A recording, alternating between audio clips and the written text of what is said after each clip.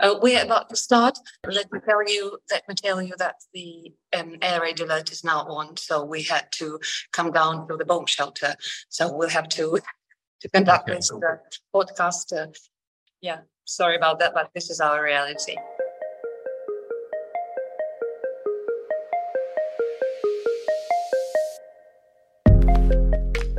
Hello and welcome to the Frankly Speaking podcast, the show where we bring you the latest across Friends of Europe's programme activities as they link to European and world affairs.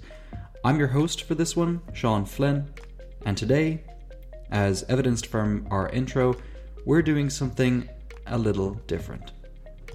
Tomorrow, the 24th February 2023, will mark 1 year on since Russia illegally invaded Ukraine, in a move that has come to define the geopolitical moment. In Europe and across the world, it's impacted supply chains, kickstarted an energy crisis, caused soaring inflation, a cost of living crisis, and a huge migratory upheaval. And that's just accounting for the extra military impact. The death toll on both sides is in the hundreds of thousands, with an estimated 30,000 Ukrainian civilians dead since the beginning of the outbreak. And so, to commemorate the first anniversary of war, this podcast will focus on the stories of Ukrainians, what they've gone through, and where they're at now in their struggle with the Russian aggressor. Above all, we cannot normalize the war. We're delighted to be joined by Amin Zaporova, Deputy Minister for Foreign Affairs of Ukraine, and also Friends of Europe's European Young Leader, class of 2023, Boris Tarasuk, former Minister of Foreign Affairs for Ukraine, Mariana Drach, journalist with Free Radio Europe and ex-fellow at the Reuters Institute for Study of Journalism, and Inna Shevchenko, Ukrainian author, activist, journalist at Charlie Hebdo, and leader of Femen International. It's our pleasure to bring you their personal reflections. So let's dive right in with our first speaker, Amin Zaporova. It's my pleasure.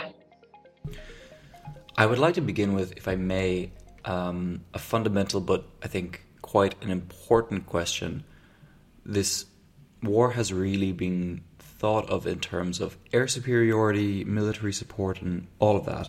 But at the end of the day, this is a war that affects people. It affects their state of mind, and it's left so many invisible scars on Ukraine's citizens and their mental health. Just before this podcast began, your assistant Ola informed us that an air raid alarm is going off at the moment of this recording, and that you're actually recording this from a bomb shelter within your offices. So I and many others would just really love to know, genuinely, how are you? It's a wonderful question, Sean. I'm okay. I'm living my life as a human being, manifesting my dignity, even though sometimes it's quite a challenge, I would say. But as you rightly mentioned, I'm now in a bomb shelter with my colleagues, with Oля and Olena. They're next to me. And actually, there is a separate room, I would say luxury room, for the first deputy minister in our bomb shelter. This is exactly the room where I spent my first day of the war. And let me probably reflect that I had to take the leadership in the ministry 24th of February. And the first day, early in the morning, I was already in my office, and we had over 100 diplomats who came to the ministry according to the instruction, because, of course, we prepared ourselves for the war.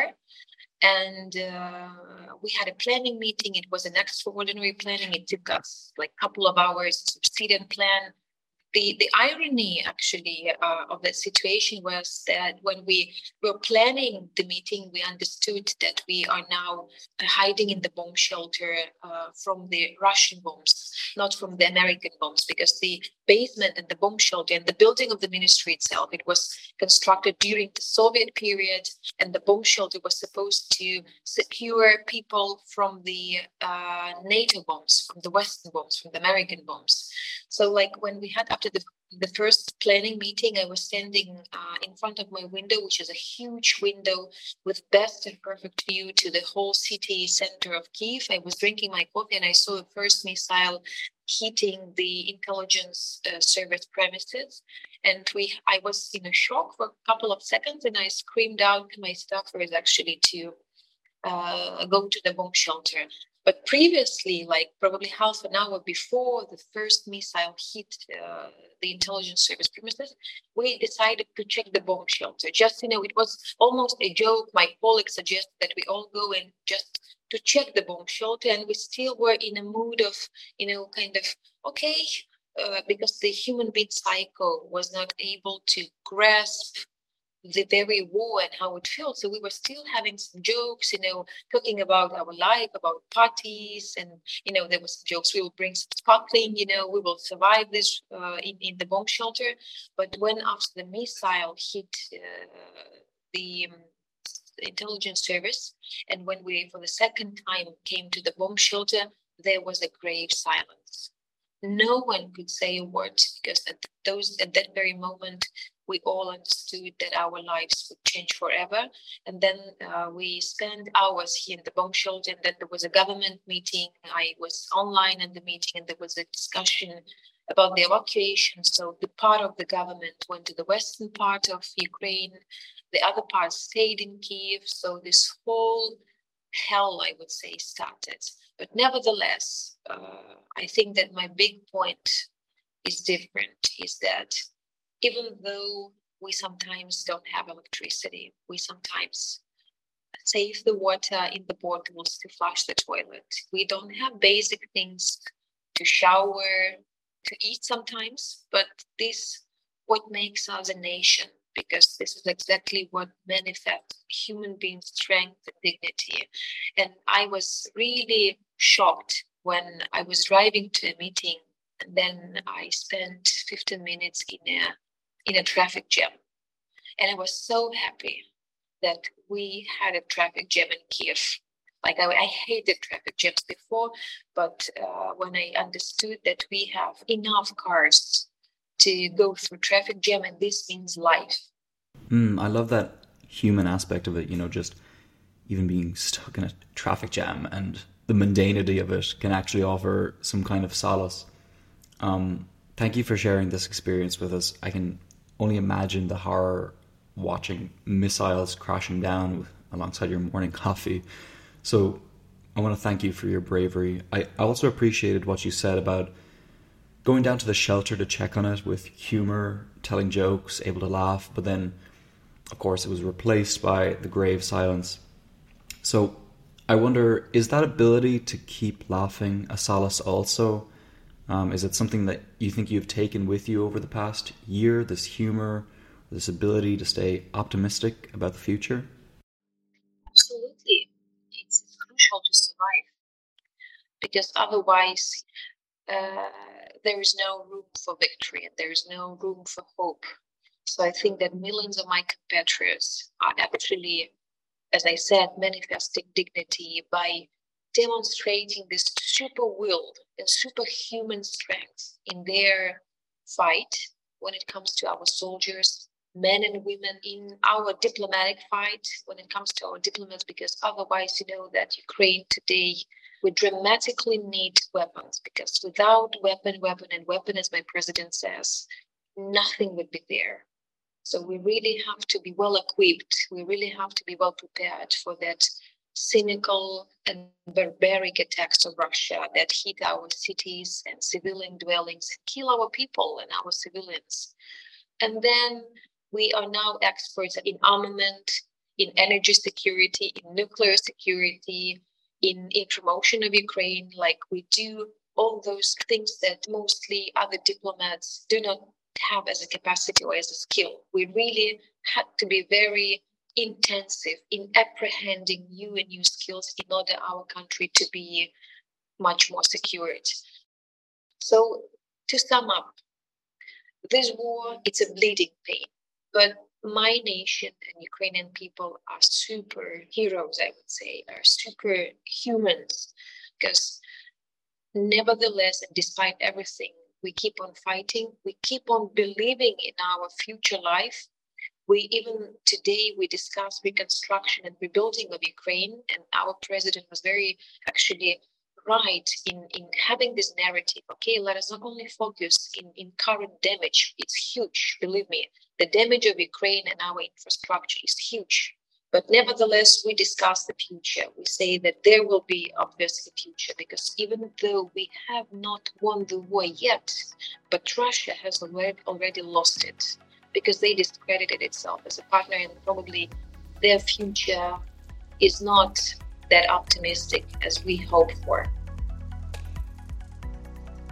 Let's turn now to Boris Tarasuk, who is a Ukrainian politician who has twice served as the Minister for Foreign Affairs of Ukraine. Thank you so much, sir, for being on the podcast. My pleasure. Mr. Tarasuk, we just heard from Emine Zaparova, who talked us through the events of the 24th February 2022, how she was woken up in the middle of the night for an extraordinary ministerial meeting. You were also there. And from that meeting, a rapid series of decisions had to be taken, which only proves how Russia's unprovoked war on Ukraine upended reality. Because human nature has a way of normalizing these kind of terrifying situations, one of the things we talk about a lot at Friends of Europe is this idea that we cannot allow these acts of aggression to become the quote-unquote new normal. After all, Russia's attack on Ukraine is an attack on a European country. It's an attack on Europe. And so we can't afford to sleep through this alarm. So my question to you is, how can we not normalize this war? Well, it is very strange phrase, normalize or not normalize the war. But let me remind you that if you look at the history of, the global history, you will find out that this history was full of wars. Last century only, we had two world wars, first and second. And after the Second World War, and after United Nations decided to create the future security, peace and security organization, that is the United Nations. So there were a lot of decisions made that no war anymore.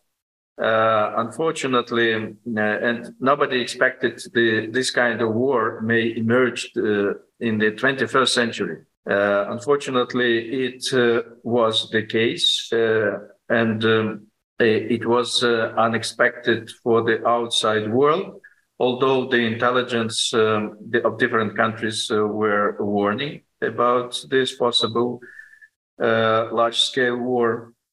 How to ensure that the war will not be a normal or normality in the global affairs. This is, of course, the objective of any peace-loving country, which Ukraine is, and this is the strive of all reasonable people in the world. Unfortunately, it happened. It happened because of the adventuristic policy of a dictatorial Russia regime. And they, in fact, breached all possible international instruments. The international and global peace and security was breached. International law, fundamentals of international law were breached. The international security system has failed. Neither from the United Nations, which, according to the statute, has to ensure international peace and stability and security. No security guarantees provided to Ukraine by United States, UK, and Russia worked. So all these security guarantees failed. And what is the recite against the war becoming a normality? From my point of view, the accountability of any aggressor, that's what we are now working over. Russia should not feel itself unpunished. Unfortunately, it was the case before this large-scale war, which is comparable only to the Second World War. Back in 2008, when Russia attacked Georgia, the reaction from the international community was inadequate. So, and this was a kind of invitation to Russia to repeat what they did in Georgia, and they dared to do this. Now this is a year since we are defending our country. We are defending not only our country, we are defending the values and principles of a democratic world, of democratic community. So, and without any exaggeration, Ukraine is defending Europe now against the evil empire, which is Russia.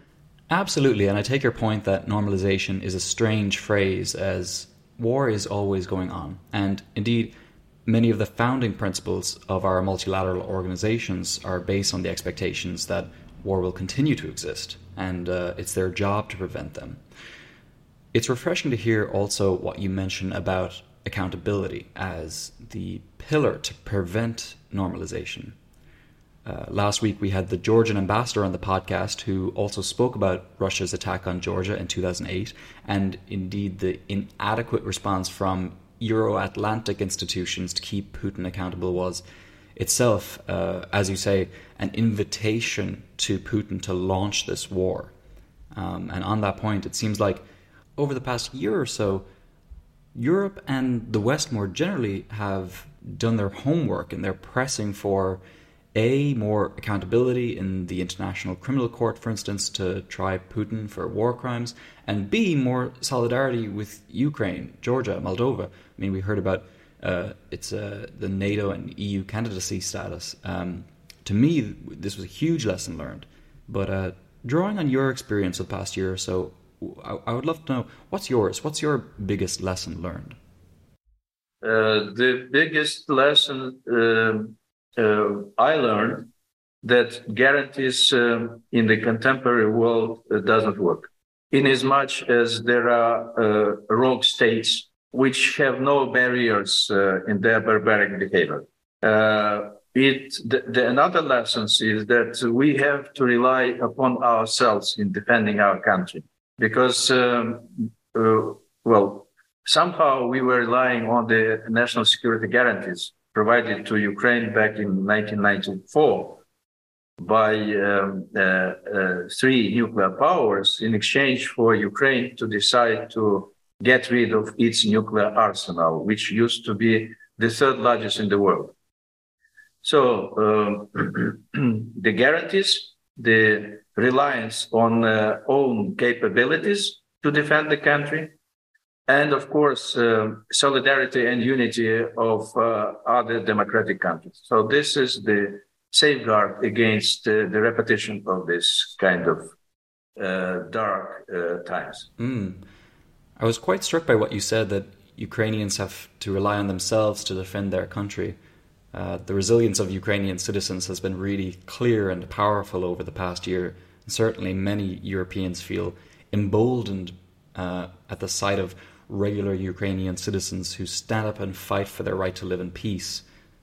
But without weapons, without Leopard tanks, and without unity, the situation would be a lot more difficult. Now, I want to ask, what, in your opinion, will it take for Ukraine to win this war? Again, the words and the facts I mentioned, unity, solidarity, and assistance. Well, and without mobilization of the whole Ukrainian nation, one cannot imagine, the successful result of resisting the aggressor. And of course, without the assistance with weapons from our friendly states,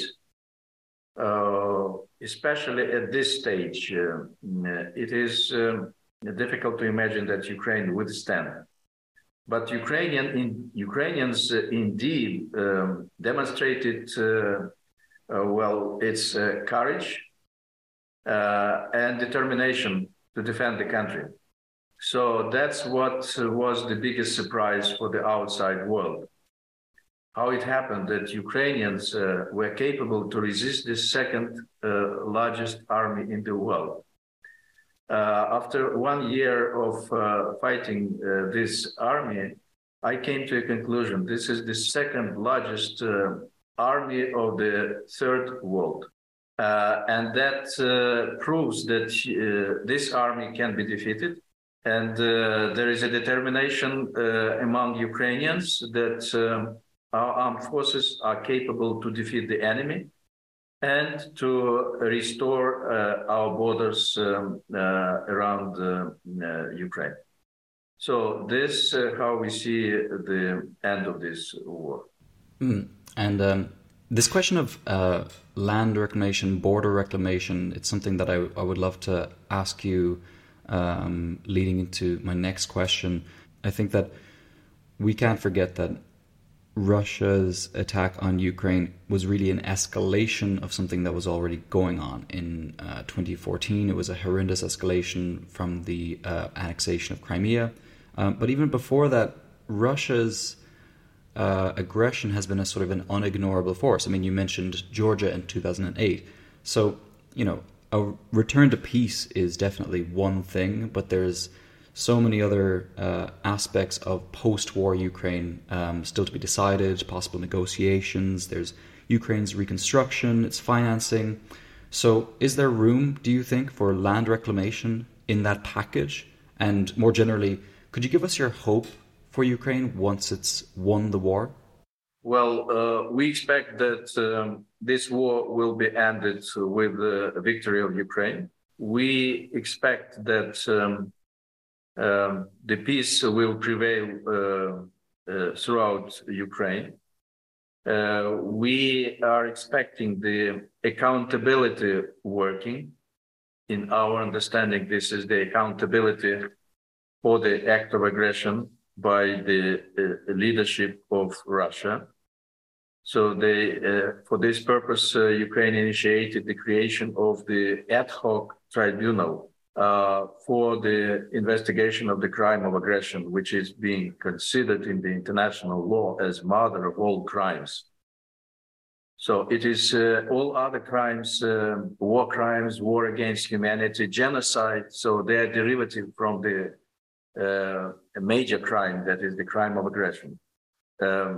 All those responsible have to be accountable before the court, including the leadership of Russia, including those Russians who have committed war crimes and crimes against humanity. So all those have to be brought to the court and punished. And I also foresee that very soon after our victory and peace in Ukraine, Ukraine will be inseparable part of united Western democracies. That is inseparable part of the European Union and NATO. In fact, now I hear more and more conclusions that Ukraine is de facto already NATO member. And of course, we understand that the Article 5 of the Washington Treaty cannot be a guarantee from NATO member states. So only after the war, Ukraine will be very soon member of NATO, and the European Union, we expect this year we will begin negotiations on accession to the European Union. So, and without this unprecedented, blatant, barbaric war of Russia against Ukraine, it might have been impossible to imagine that very quickly Ukraine will begin negotiations on the exception on joining the European Union and NATO. So Putin achieved contrary to what he was expecting. He was expecting to undermine NATO, to undermine unity, transatlantic unity, to undermine European Union. As a result, NATO is going to be enlarged at the expense of traditionally neutral countries like Finland and Sweden. As a result, Ukraine never was strong militarily as it is now.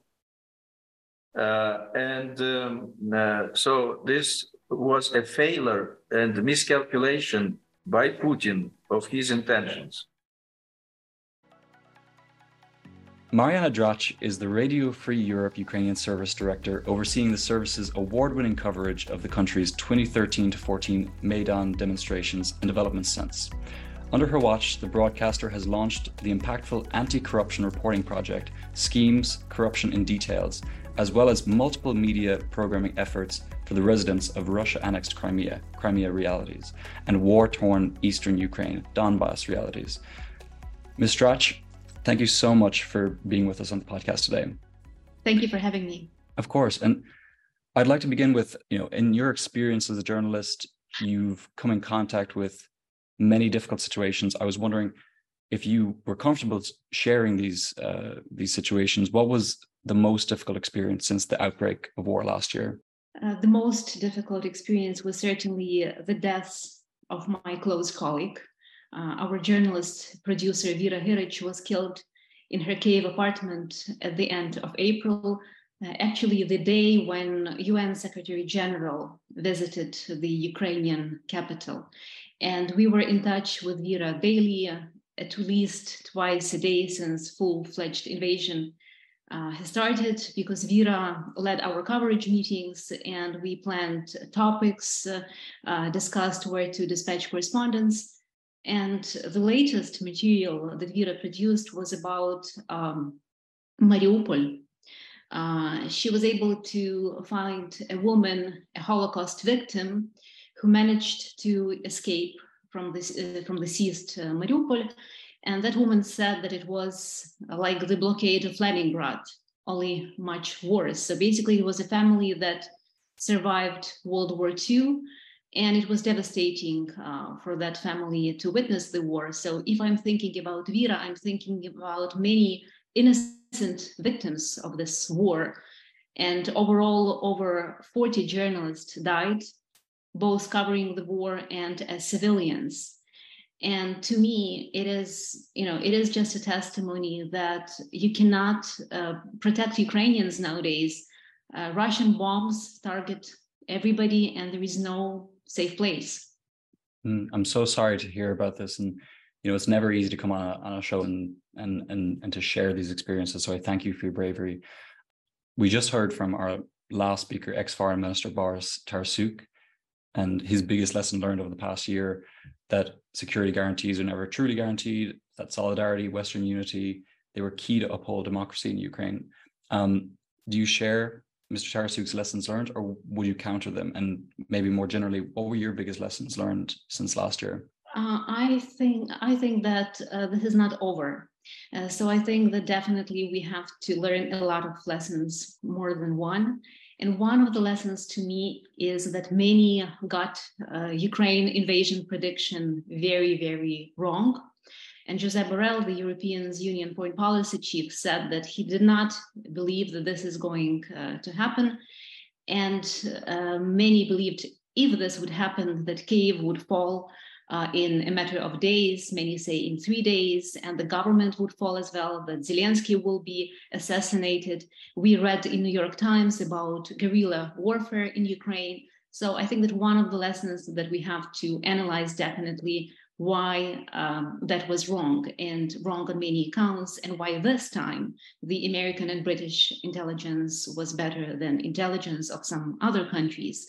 So I think that definitely that is one of the lessons. And another one is, I completely agree that Western solidarity is very important for Ukraine. And the witness of that solidarity was definitely a surprise visit of US President Biden to Ukraine, the first visit in about 15 years. So it is important lesson that for countries at war, solidarity is extremely, extremely important. And probably another lesson is the resistance of Ukrainian people. So I think it is extremely, extremely important as well. Yeah, absolutely. I think that the key message is that, overwhelmingly the rhetoric has been about support, about solidarity. And because of this, I think it's undeniably convincing that Ukraine will win this war. So is there for you that sense of there's a light at the end of the tunnel? And is your hope for Ukraine when this is all over?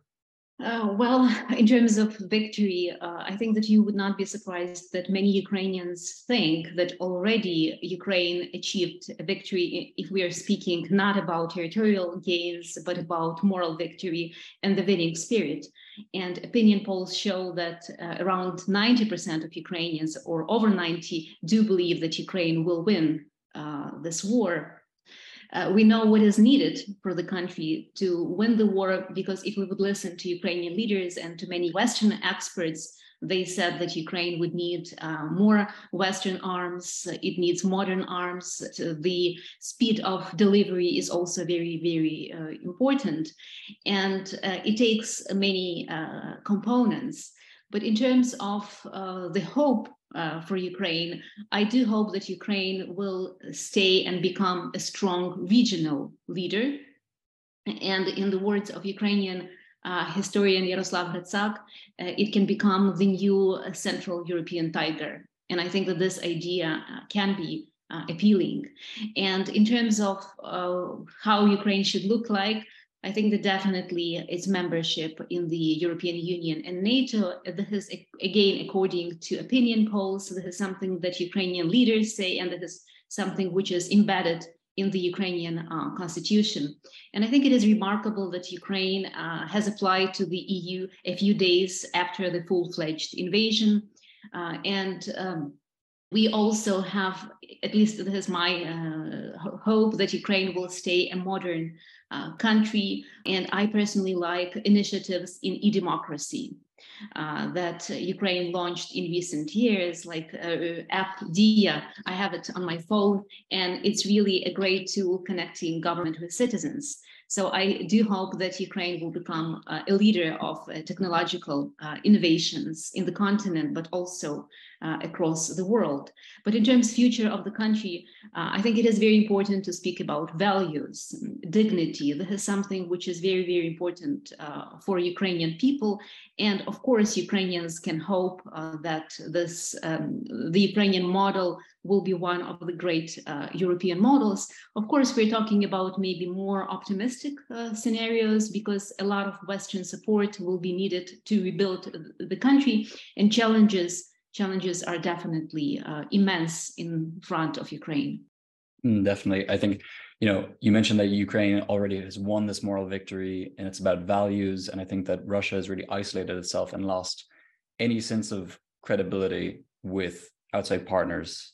So I think that you've summed it up incredibly well. Thank you again for your reflections. And I hope that you can count on Friends of Europe to also be a friend of Ukraine in the future. Thank you a lot.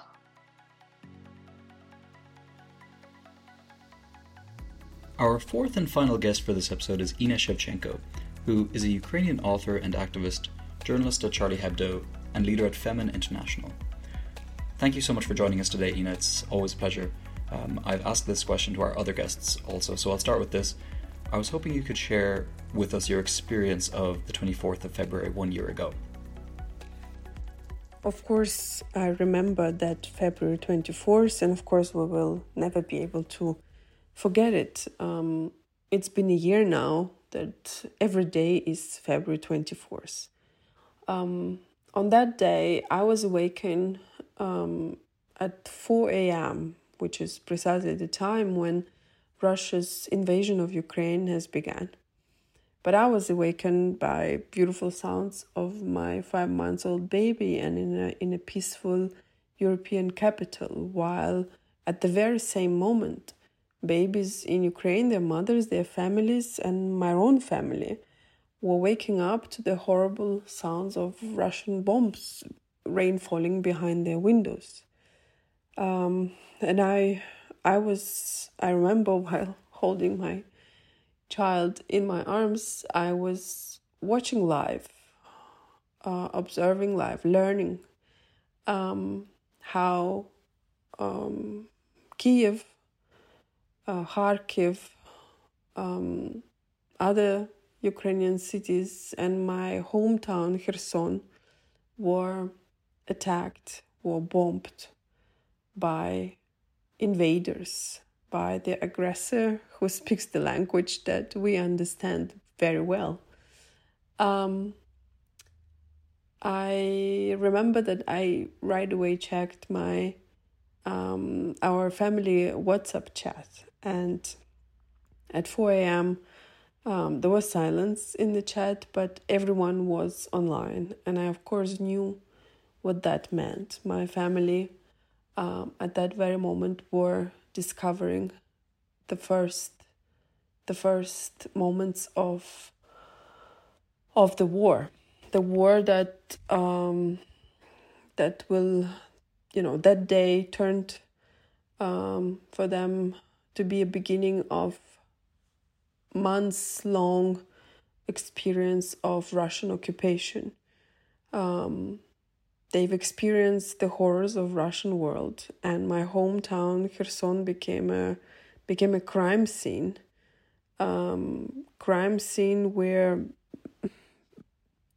barbarism of a kind and scale Europe haven't seen since 1944 took place, where people were killed, civilians were killed, raped, tortured, from where children were kidnapped and deported, and some of them are now being re-educated and crucified on either Russian territory or Russian-controlled territory, occupied territories of Ukraine.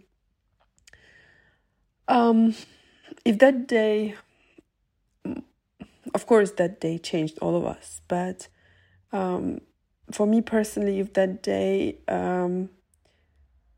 changed anything in my identity, I thought a lot about the feelings with which I left Ukraine in 2012. I had to flee my country from political persecutions of the regime of Viktor Yanukovych, the regime of that time, which was, of course, a puppet dictator of Vladimir Putin, and supported very strongly by Kremlin. And as an activist who have fought and campaigned against the regime of Yanukovych in Ukraine, Putin's regime in Russia, and Alexander Lukashenko's regime in Belarus, and of course have experienced a lot of violence and persecutions from those regimes. I remember when I finally had to flee Ukraine in 2012, I left my country with a very bitter feeling, and with a feeling of disappointment by the society that seemed to be apolitical and sort of passive, and the population that was giving away their destinies in the arms of, in the hands of criminals and dictators that were willing to sacrifice, people for their own interests. And of course, I left Ukraine at that time with the feeling of anger. I was very angry against my own country and against Ukrainians for their passiveness of that time, and for letting those criminals rule over their destinies and their futures. And I know that February 24th and this year, after this year, I dream, of course, very often about going back to Ukraine. And while I'm absolutely unable to speculate about how this war will end, and what Ukraine will look like after the end of this war, because I think that the issue is too big and too serious and too grave to speculate.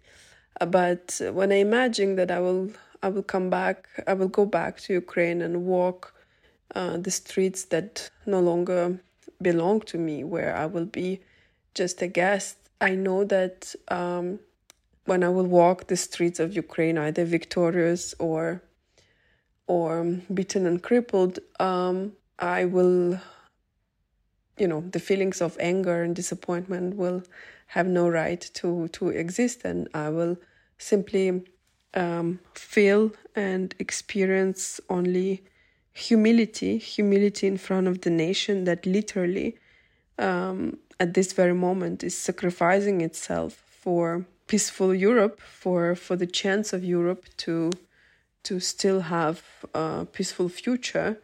The nation that literally sacrifices itself for everything that we consider Western values.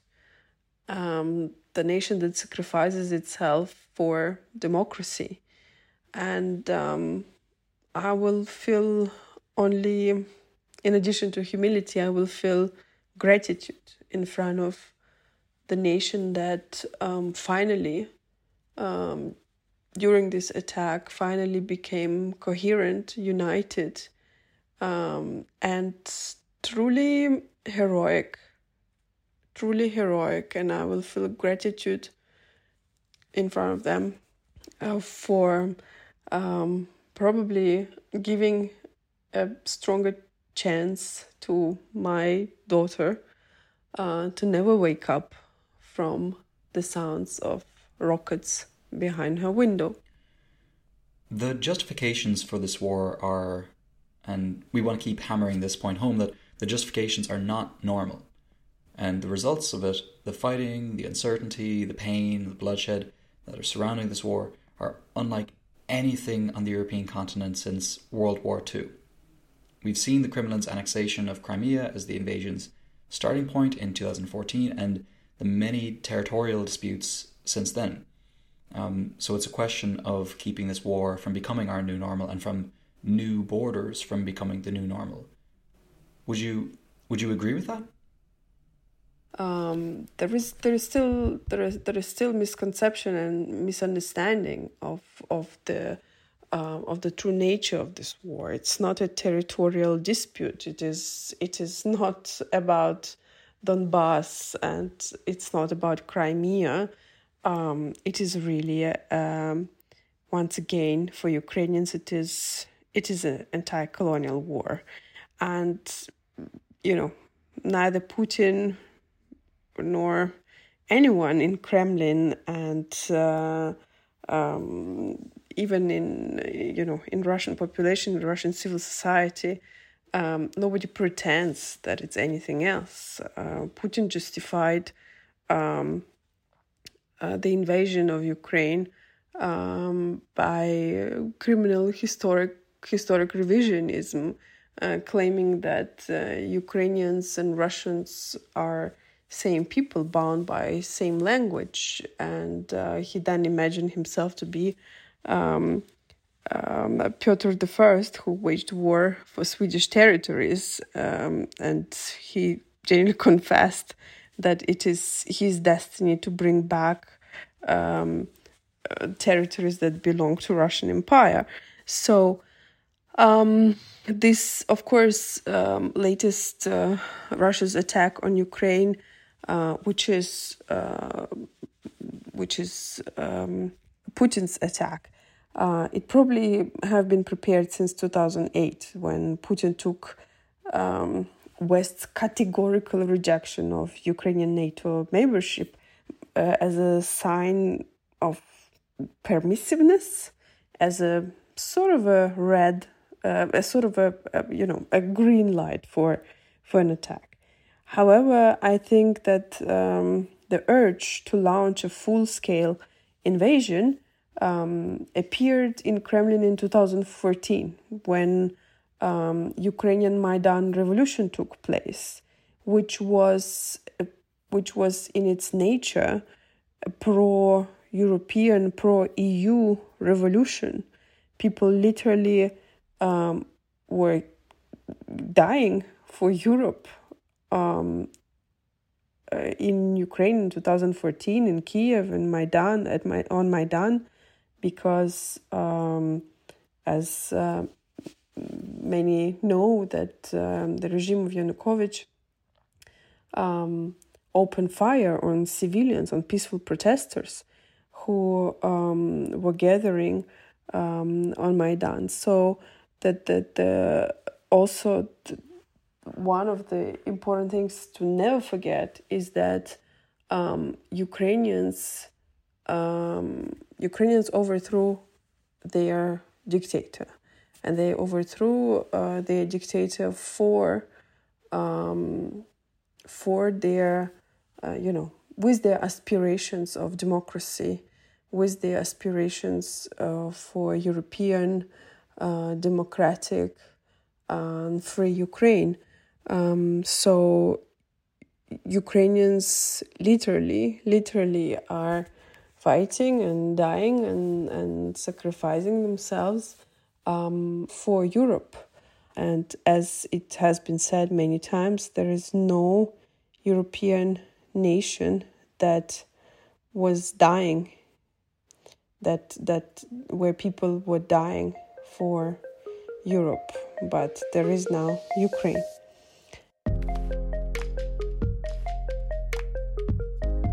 That's it for this Frankly Speaking podcast. Consider subscribing to our newsletter or following us on Twitter, Instagram, LinkedIn, or Facebook.